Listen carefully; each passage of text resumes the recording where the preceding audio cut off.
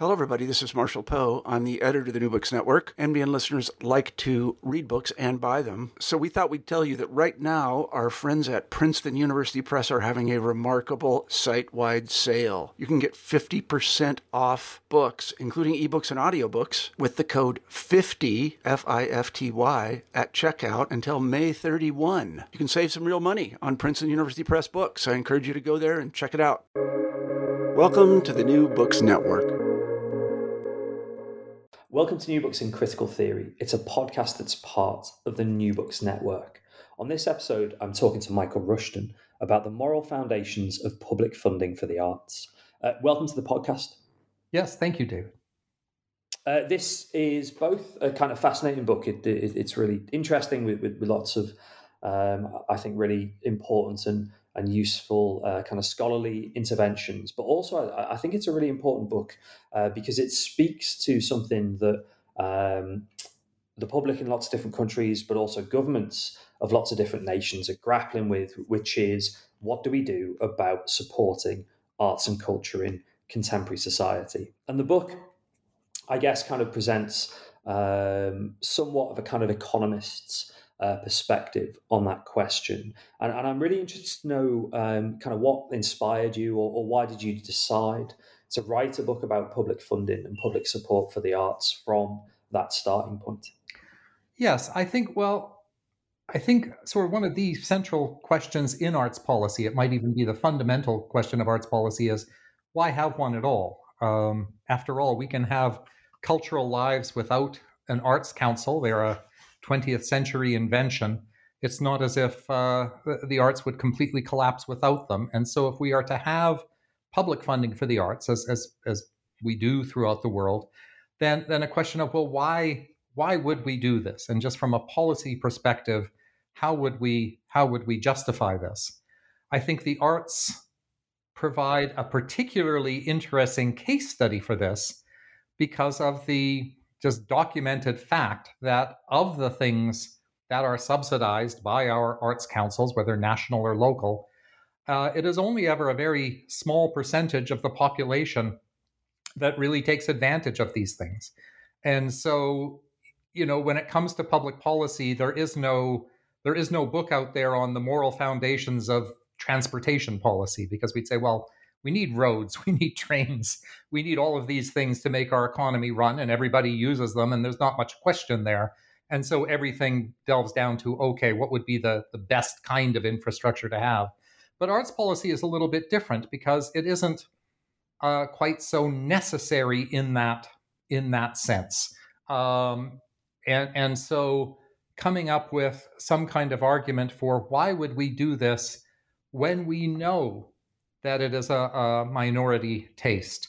I opened the book with the example of public funding for the Cleveland Symphony, which is a very distinguished orchestra in the United States. It's a very wealthy orchestra. They do very well in private donations and endowments and so on. They receive a fair amount of public funding from federal, state, and local government, but it is performing music that truly is for a minority of the population, and a fairly well-off minority at that. And they're doing it in a relatively poor city where the poor as well as the middle income are paying the taxes to subsidize it.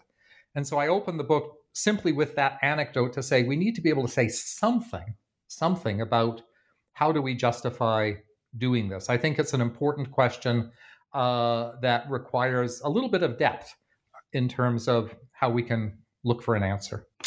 The book sort of gestured towards this from your perspective as an economist. The book brings this idea of a kind of economic method to this question.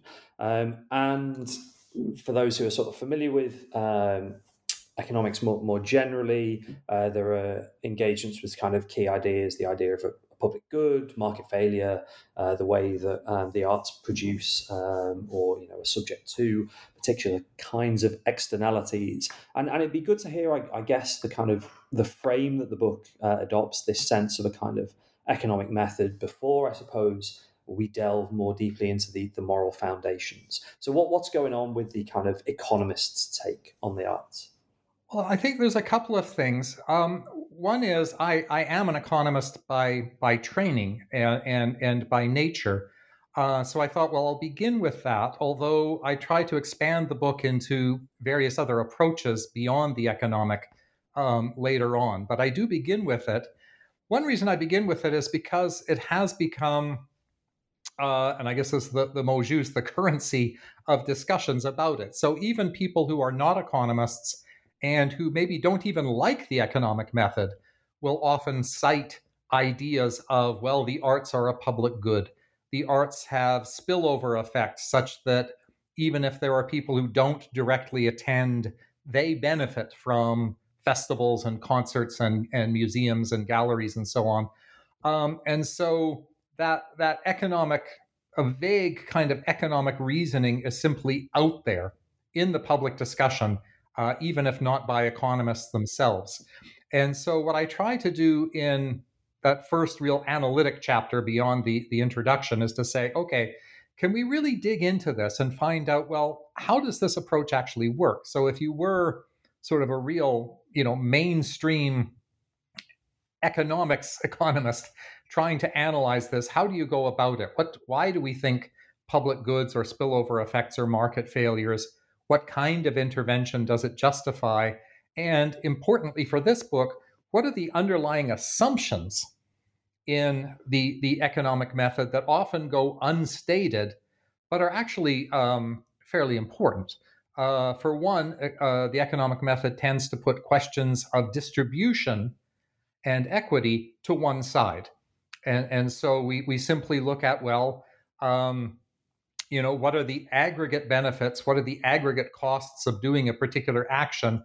And we will leave concerns about equality and distribution for another day or for another policy. And so that's one important thing to realize about the economic method is standard cost-benefit analysis focuses on aggregate benefits and costs, not so much on their distribution.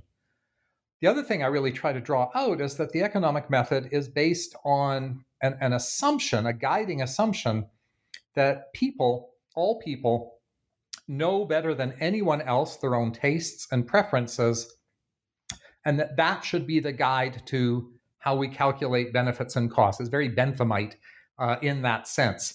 And this is really important because it means that if we want to say, well, the arts are a public good, an economist would say, well, yes, but the valuation of that public good depends on how people actually value it. You can't simply say, well, in theory, it could be a public good, therefore we should have this policy, because it really does then come down to, well, how do people value this or that public good? There was an interesting case in my hometown of Bloomington, Indiana, over the past month, where the city council rather foolishly decided that it was going to devote $1 million to a big monolith that would stand near the entrance to the city that would simply say Bloomington on it. And when the public got wind of this, there was all kinds of protests saying, well, this is very unattractive, it's very ugly, it's a waste of money. They were right. Actually, I was with them on this. It was very tasteless, this monolith idea. But it did highlight the fact that something is only a public good if people actually value it as a good. And so in using the economic method, we have to keep that in mind. It is very much, we don't question people's tastes. Any spillover effects depend on people perceiving them as such. It cannot simply be a theoretical possibility leading to a policy conclusion. I'm sort of a bit stunned by the world having lost the Bloomington monolith. that really does sound quite like something. One of the, and yeah, so not quite sure where to go with that. One of those things that you've been teasing out, I guess, that kind of classic issue of distribution. It's worth saying that often economics presents itself as the scientific kind of study of these distributional questions. But the book really, I think, really strongly tries to argue that economics has a set of really sort of philosophical underpinnings, and it directly links the economic method to a series of, I suppose, kind of interventions or almost from a range of different political philosophers, and I mean we'll deal with them in turn. And I'm sort of cautious of not just throwing the same question at you over and over again, but to an extent, the book's kind of middle chapters grapple with liberalism's view on funding the arts, egalitarian perspectives, communitarian perspectives, and then quite interestingly, what happens when you get conservative arts philosophies. So if we deal with them in turn, there's a fascinating kind of almost quite blunt question that comes in the third chapter of, can liberals support arts funding? Can a liberal state support art? What are the kind of key ideas you're drawing on here, and what is liberalism's take on public funding for the arts? Okay, in the third chapter on liberalism, I use the sort of profoundly influential work of the American political and moral philosopher John Rawls and his theory of justice. And I simply thought that this was an important argument that any arts advocate will have to confront. You'll be familiar in both the UK and in the United States and in my home country of Canada, you often have sort of very small government libertarians who might look at arts funding and say, well, how is it the government's business at all to say we should be out there enjoying the arts? We should go to the museum. We should go to the opera. It's none of their business. It's not an essential task of the state, and it is certainly not up to the government to say, we're going to fund some arts because it's good for you. And you've heard those kind of arguments before, often on fringe, but you get that libertarian argument. Rawls is a bit different because Rawls is very much a believer in sort of individual liberties out of Immanuel Kant, and our freedom of speech and expression, and as extensive as liberties as possible, such that we can all have them. So a very core sort of liberal idea, kind of a almost John Stuart Mill kind of liberal idea. But he's also very much an egalitarian, extremely so, in terms of all offices and opportunities must be equally available to all.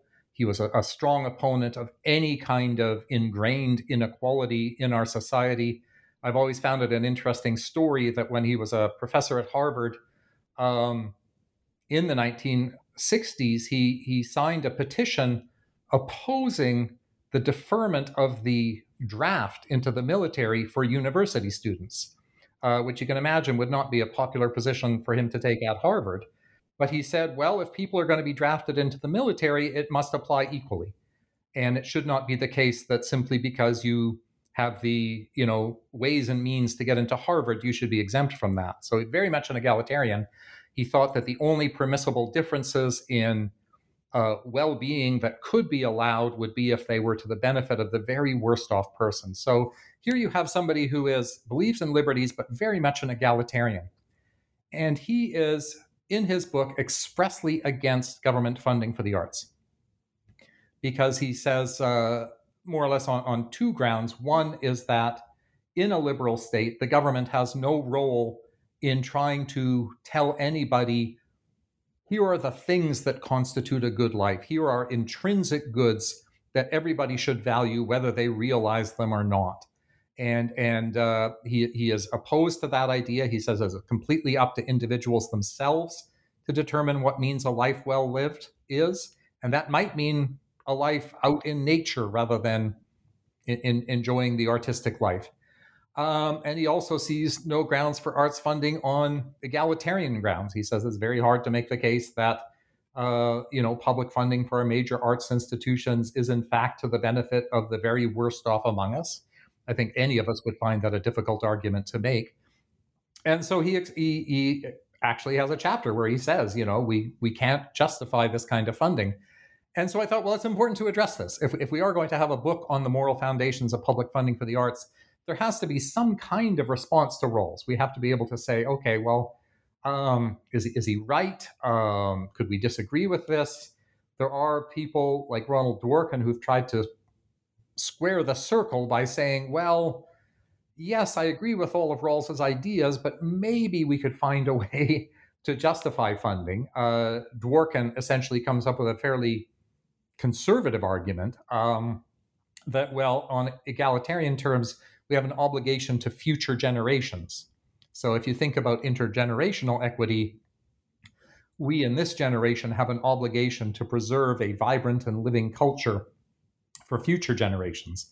Um, that's one possible way around it. And the other possible way around Rawls is to say, well, maybe he's wrong. Maybe there are, in fact, intrinsic goods that the government is quite right to support, that we should not be dogmatic on this idea that the state can never try to suggest, here are things that we think you may not realize it, but are in fact a part of a good and fulfilling life.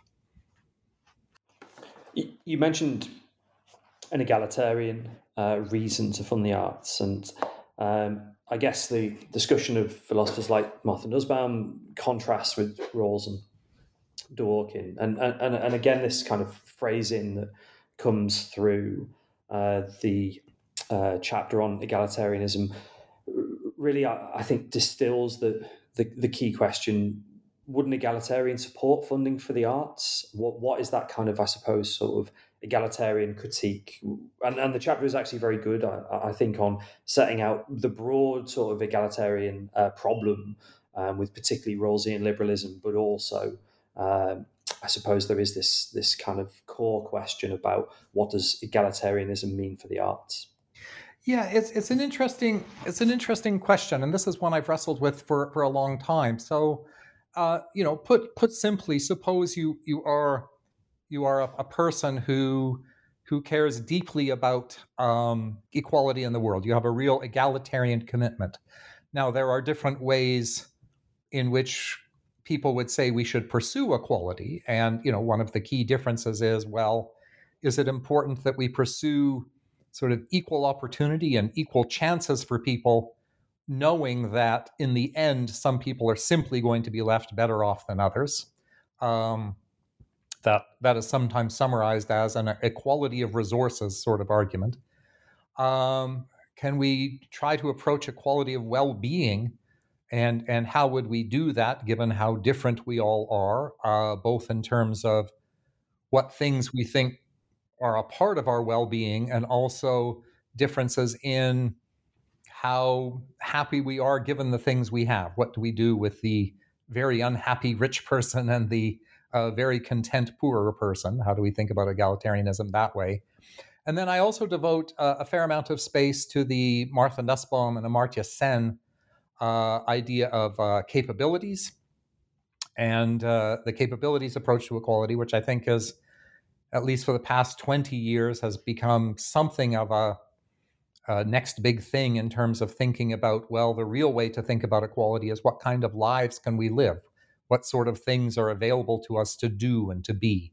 That's the real measure of equality, not some hedonic measure of happiness, not some simplistic measure of resources, but simply how can we lead our lives? And so I look at all of those different kinds of approaches, and I find it is generally difficult to draw from that a really strong commitment to public funding for the arts. And there's a few problems here. One is, you might say, well, if I do really have an egalitarian commitment, is the arts where I would pursue it?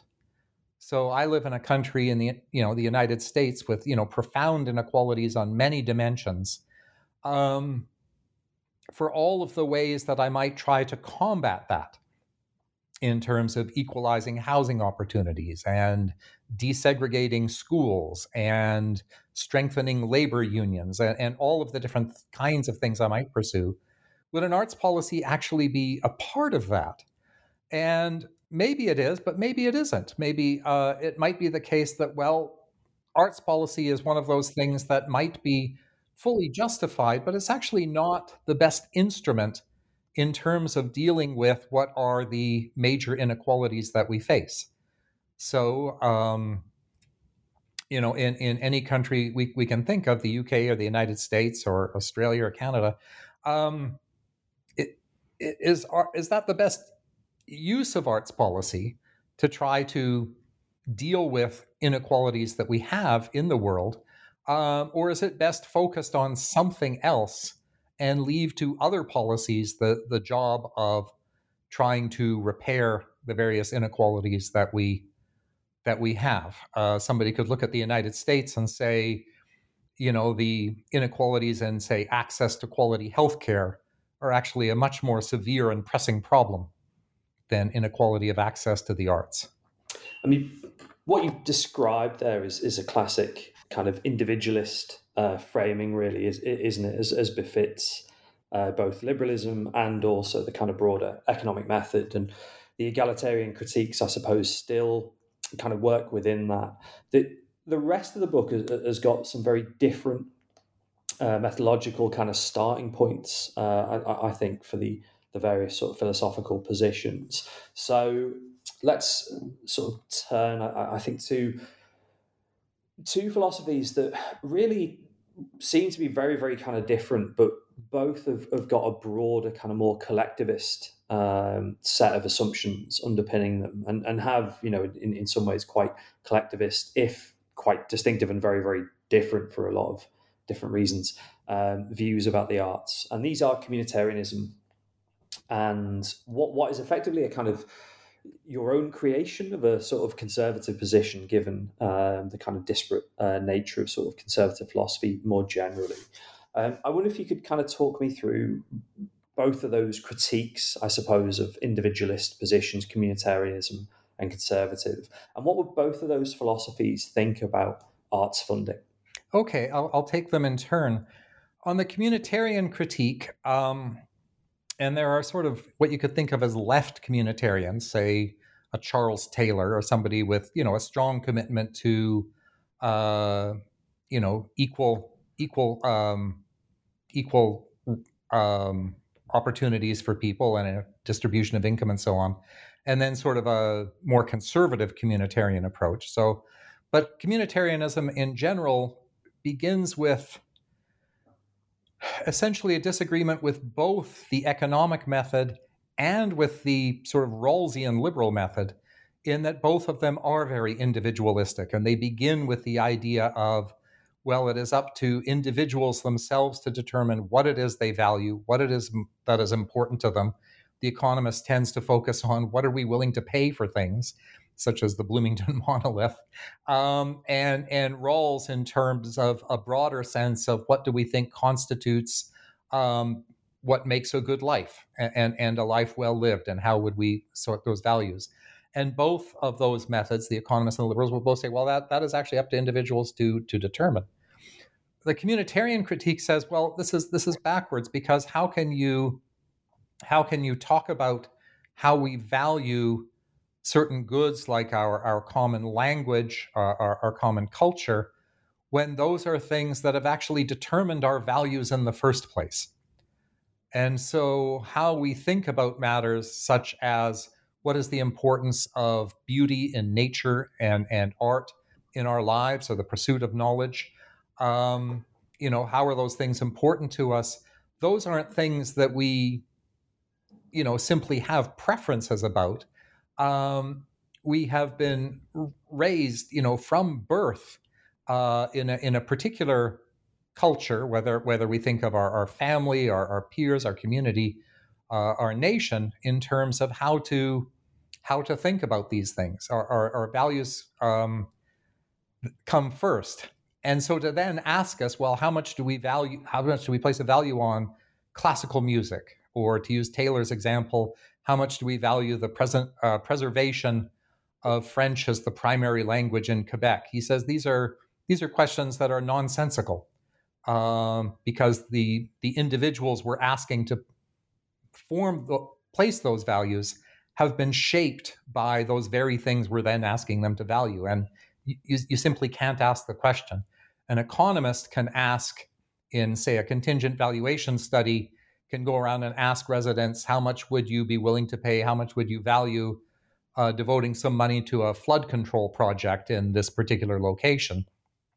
That's the kind of thing we can maybe come up with a sensible answer to, because we don't like our homes or businesses or roads to be flooded.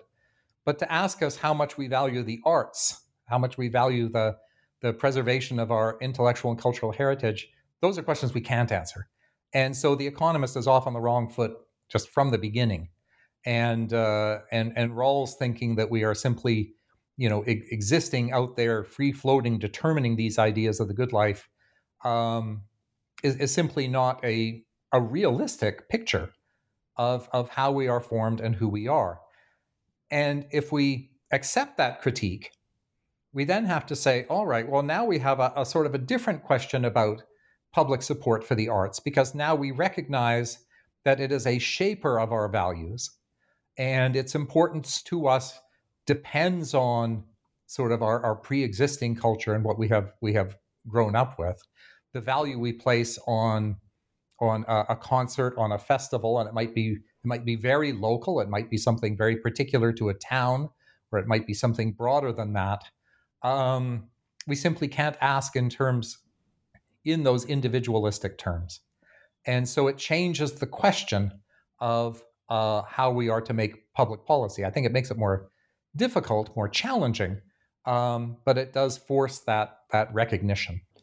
And what about the kind of contrasting, I suppose, general conservative position, both in terms of, I mean, the reason I put them together is reading the two chapters, I saw quite a lot of crossovers actually between them, both in terms of the communitarian defense of living, as you've described, through values, but also, I guess, the kind of conservative defense of things like tradition, wisdom, patterns of having done things before, and those things we've done before having value.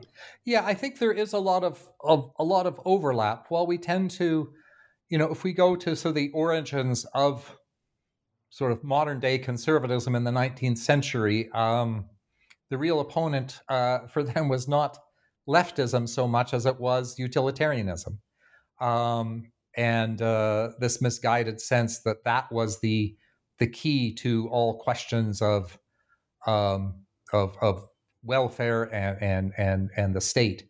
And even well into the 20th century, most conservatives, it was Jeremy Bentham is the bête noire of them all. So in that sense, they really do have a relationship to the communitarians. I guess conservatives would go more, just take it in a particular direction. And I had trouble with this chapter. I'm going to confess, I had trouble with this chapter because conservatism is, and I don't mean this in a derogatory sense, so it can be taken that way, it is in fact a reaction. The reason conservatives are called reactionaries is because they are reacting to what trends they see, and they are trying to preserve what they see as sort of the wisdom and value in our inherited culture, even if we don't see it ourselves. And I think this is where conservatism can really take off in a way that is not quite so emphasized by communitarianism, is that there is something in a wisdom of what has lasted, what we have chosen to preserve. If we think all the way back to David Hume's essay of the standards of taste, one of his primary judgments is, do we think this is something that will last? Do we think this is something future generations will value? That is the true mark of somebody with taste. And so I think, conservatives come from there seeing a value in preserving sort of what is ours, and a value in it because it is ours. I try to make an effort to bring in sort of left-wing conservatives. There's a wonderful essay that I recommend to everybody by Jerry Cohen on rescuing conservatism. So here you have a Marxist confessing his conservative tendencies, in the fact that we value things that are ours simply because they are ours, because they are part of our traditions, part of our heritage, and that it is worth preserving these things that are good, even when they are good just for that reason, that they have lasted, that they are part of our past. All of these positions, I guess, to a lesser or greater extent, assume a fairly kind of unified or like monolithic kind of view on society. The conservative position, as you've been discussing it, the sense of, we have these things that have lasted and we should preserve them, so we should support financially.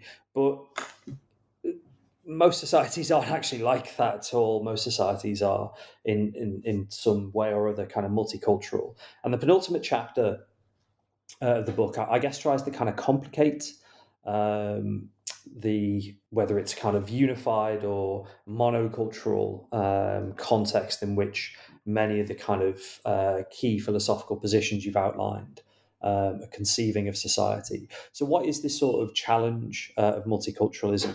And how does that, I guess, kind of complicate justifications or indeed critiques of arts funding? Yeah, it's sort of a complication we have to deal with head on. I know the term multiculturalism has sort of died out in official arts policy in most places. I think Canada is the one place it lasts because Canada actually has it as part of its constitution that it is a multicultural country. And so the Canada Council for the Arts always makes a point of reminding us of that. So I took multiculturalism, I call the chapter multiculturalism, but I take it not as a official policy, but more as just a fact that we can have multiple cultures. It might be a disputed fact. It might be that we overstate the degree to which we have multiple cultures in that sense, where you have a part of the population that has very specific cultural traditions and cultural practices and cultural valuations that are different from another sort of monolithic group. I think somebody could argue, well, there's much more mixture across groups than that simplified picture could say. But I think it is worth saying, well, what do we do with that? And there are different approaches to it. One is to say, well, suppose we think that having a culture you can call your own, and something that gives you that sort of sense of values, of identity, of a way of forming ideas and visions, is a necessary part of being sort of fully human and fully a part of the world. And if it is the case that there are different cultures in that sense, it is important from an egalitarian perspective to preserve those cultures. And this is the argument that you would get from, say, I think the most prominent researcher on this is Will Kimlicka.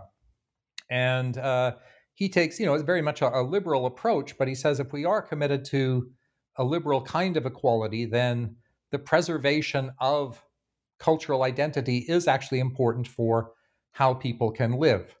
I use as my primary example through the chapter the Indigenous people of Canada. And this is where, again, my own background as a Canadian and as somebody who actually in my youth grew up right across the street from a reserve for Indigenous people. So I guess it made me want to draw this out.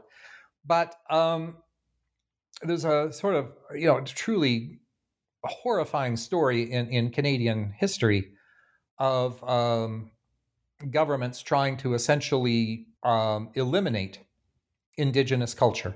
The terrible practice of taking children and putting them in boarding schools where they would be prevented from using their own language, wearing their own dress or styles, essentially trying to knock the Indian out of them, as they said, to create a monoculture. Even from the foundation of the Canada Council for the Art in the 1950s, which treated Indigenous art as primitive and not real art. In that sense, if we look at arts policy from the perspective of, what is that doing to people, even from a communitarian sense, it is simply wrong. It denies people the full chance to have an expressive life if you eliminate the culture from which they were raised, and then very imperfectly try to import them into the dominant majority culture. And so there's a strong sense there that there is a moral obligation to give full recognition to minority cultures in that sense. And so that's the theme of the chapter. That's where I try to come from it in terms of, why does this actually matter? Why is this important? The book closes with some reflections from, I guess, the kind of preeminent economist and public funder of the arts, John Maynard Keynes, famously, kind of key figure in the Arts Council in Great Britain at its inception, at its founding, and also various of his writings kind of grapple with these questions about the arts in society. Why, I suppose, did you choose to kind of close the book with the discussion of Keynes, and where, I suppose, are the kind of lessons or almost the kind of synthesis of these various arguments? Where do they come in Keynes's work? Yeah, in the final chapter, I draw on Keynes, but as I think you could probably guess, I have enormous sympathy with Keynes's argument myself. So this is where I guess I reveal my own sympathies. And while Keynes was an economist, he was not one to sort of take what we could call the economic method that I deal with earlier in the book to heart. And in fact, his general theory of employment, interest, and money that goes on to say why we need government intervention in the face of business cycles and depressions and so on, is a rejection of those neoclassical economic methods, saying, just relying purely on markets is not going to work. And so here we have Keynes as someone who says, well, there are intrinsic goods. And of course, he was so heavily influenced by the philosopher G.E. Moore when he was a Cambridge student and one of the apostles. And Moore says, well, there are some things that are simply intrinsically good beyond sort of the hedonism of Benthamite utilitarianism. And appreciating and enjoying the arts is one of those things. And so here we have the Keynes of his Cambridge days saying there are things that we simply have an ability to say, this is intrinsically good. This is something we should favor. This is something in public policy we should try to bring to people. And it is independent of that sort of pure economic method that I discussed earlier. And so what I say in this chapter is, to my mind, when it really comes down to that first question of why would we have arts policy at all? Why would we have an arts council at all? What is its justification? I think we cannot avoid Keynes's assertion that, well, it's because this is in fact intrinsically good. This does in fact go beyond just sort of a pure economic model of individual preference. And I try to make the case, whether successfully or not, I don't know, that if we don't say that, if we don't adopt that view that there is something intrinsically good here, it actually becomes fairly difficult to find that moral justification for public funding of the arts.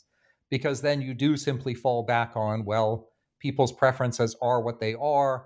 Maybe there are some public goods, maybe some spillovers, but there's not much else to it.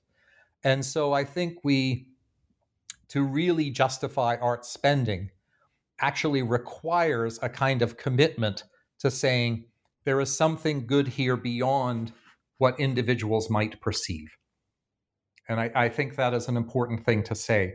I think the secondary consideration that comes out of that, and this I think addresses a lot of the sort of contemporary discussion around arts policy, especially as I see it in the United States, is that as soon as we start to try to justify arts spending based on other grounds, that it will make us healthier, that it will reduce crime in our neighborhoods and such, we end up with rather flimsy arguments.